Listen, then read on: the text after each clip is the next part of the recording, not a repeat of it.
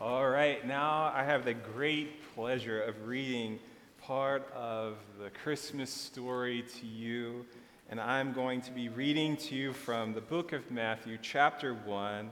You can follow along on the screen. You can grab a pew Bible, whatever you would like.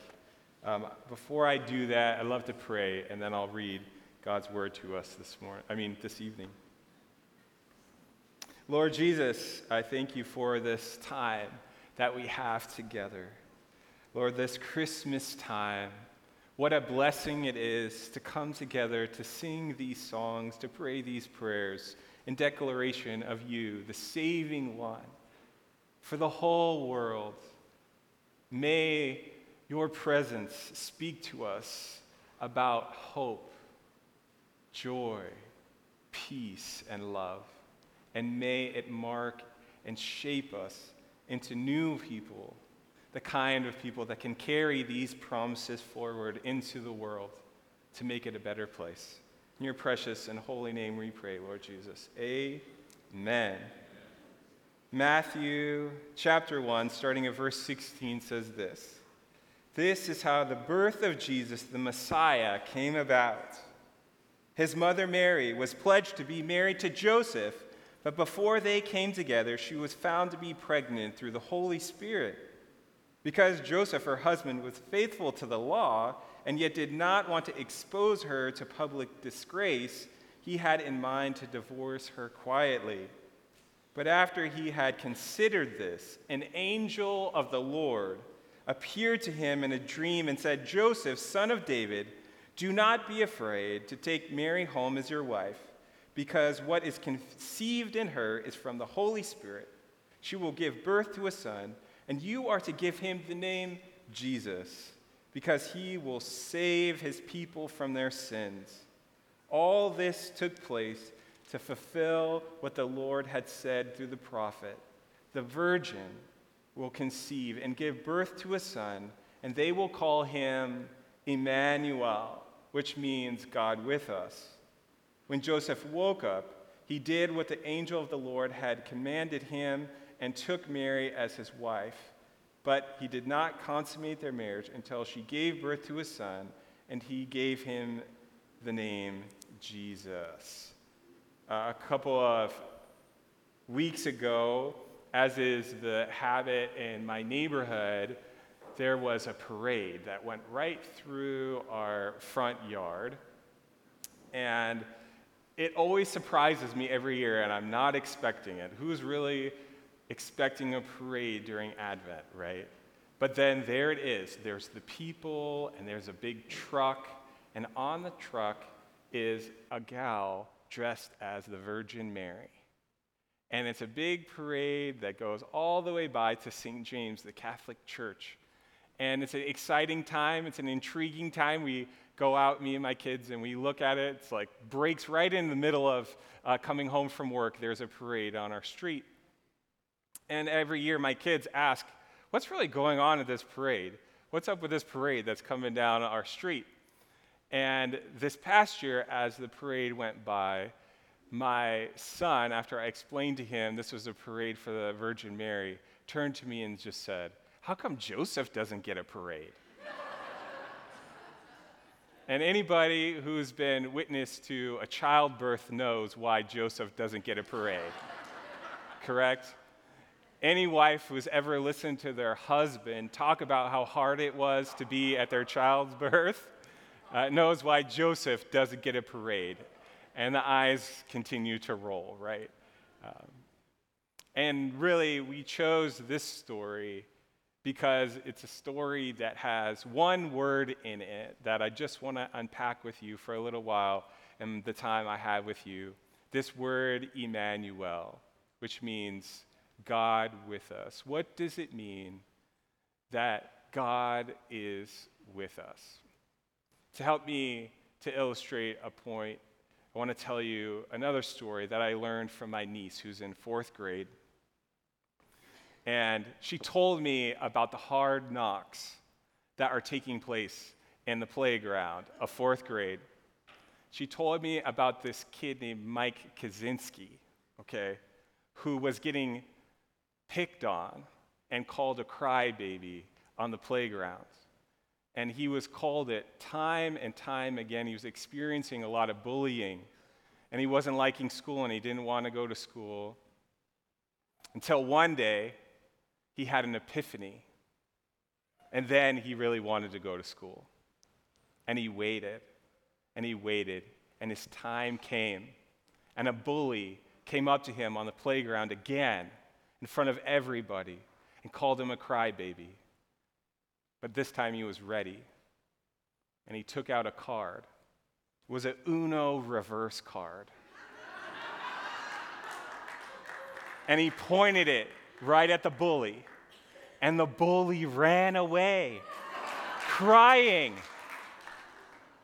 And this was done in front of all the other kids at school. And so guess what happened? Mike Kaczynski wasn't the only one being bullied at school. He started an Uno reversal revolution.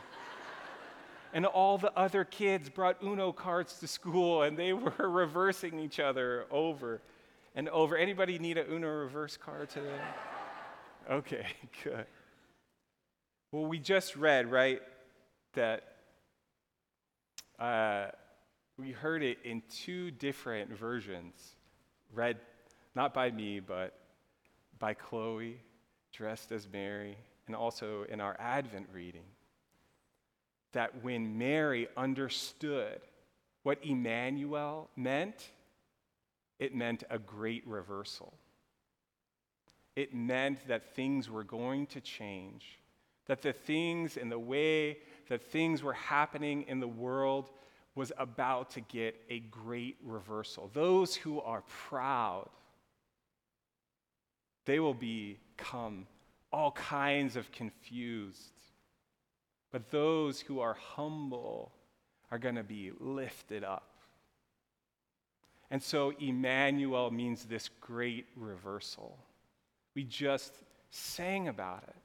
What our hearts cry, that all those who are oppressed and hurt and in need of healing, that because of Messiah Jesus, who's come into the world, this saving one, Emmanuel, that they have what they need most in the world. Help me to illustrate this point. Another story. This one's about my daughter, Glory. She started kindergarten this year, and in her second week, she broke her arm. Actually, she broke her elbow in two places. Not the most fun way to start kindergarten, right? And of course, as her parents, we were nervous about her and worried about, how that would change things for her in kindergarten. All until one day when she had a visit, when she went to the orthopedist to get her cast.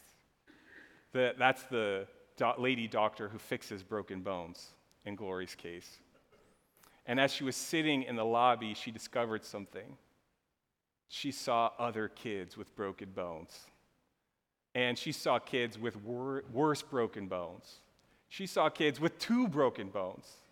She saw a brother and a sister combo that had somehow both broken their bones. And it was easy to make friends with those kids who had broken bones, right? Because they all had their story to tell about their broken bones. And so she left the orthopedist and she said, "That was awesome."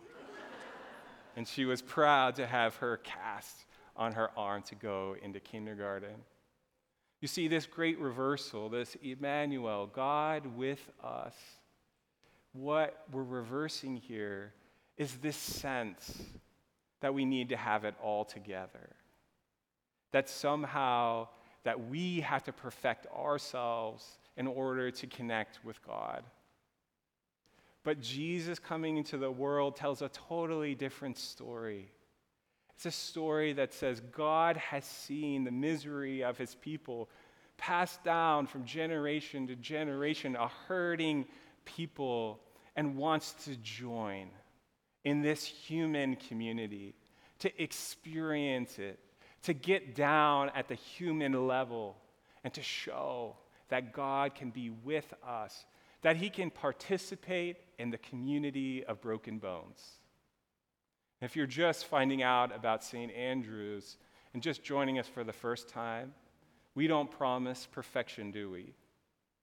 But what we can tell testimonies of is that we are a community of broken bones, that we can come together when things aren't going well, or for whoever things aren't going well for, and we can say, I'm here with you. And when we discover somebody in distress or in need of rescue, we can say, it may get worse from here, but I'm with you. And we can say that because we have been given the gift of Jesus Christ, who has told us this great promise, I am with you. No matter where life seasons take you, no matter where they find you this evening, the great promise of a Christmas community is that God is with you today. And that's what we do for one another. If it's still not quite connecting with you, let me recommend one last thing in my time with you. It's another story, one of my favorite stories in the Christmas time. It's about an old man named Simeon. Simeon waited and waited. No one knew how to wait like Simeon because God told him he was not going to die until he saw the Savior of the world. And so he waited and he waited and he got really old, waiting for the consolation of his people, the scripture says, until one day, little baby Jesus was brought to Simeon. And you know what Simeon did? He scooped baby Jesus up in his arms. Just imagine this old man, probably with a long white beard, in his very last days on earth. And this young, fresh out of the oven, baby Jesus. In Australia, they call it a freshie, right? This generational picture of someone in their final days and this newborn baby, Savior, Messiah. And Simeon knows that he has seen the Savior of the world. And the scripture says that he knows because it was revealed to him by the Holy Spirit. You know, sometimes when it comes to the biggest things, we still want to objectify. You know, sometimes we want to think of God as someone that could be like a science experiment that we can make into an object and dissect and figure out. But really, how God speaks to us is in our hearts. The prophet Jeremiah, a very long time ago, said, if you, meaning the voice of God speaking to all people, that if you would search for me with all of your heart, then the promise is that you will find me. And that's what Simeon discovered, is that all his days of searching for the Messiah, with his heart's longing and desire, that he discovered exactly what he was looking for. So for the next few moments we have together, my prayer for you is that we can be fully present in awe and in wonder of this great gift, Jesus, who has caused the great reversal and can change your life if you would search for him with all of your heart today. So let us sing, let us light candles, and let us celebrate this great Jesus that we've been given. Would you pray with me? Jesus, we're thankful that you can change everything for us. We're thankful that you have touched the heart of so many in this place. And we ask this Christmas that you would reveal yourself again in our hearts, or maybe for the first time. That we would come to know that you made us, that you understand what is on our hearts, you understand what's heavy in our lives, and you have experienced it all so that you can take it from us and in its place give us hope, peace, joy, and love. And we thank you for that great promise. We pray that in these moments as we celebrate you, that it would bring glory to your name. Your precious and holy name we pray. Amen.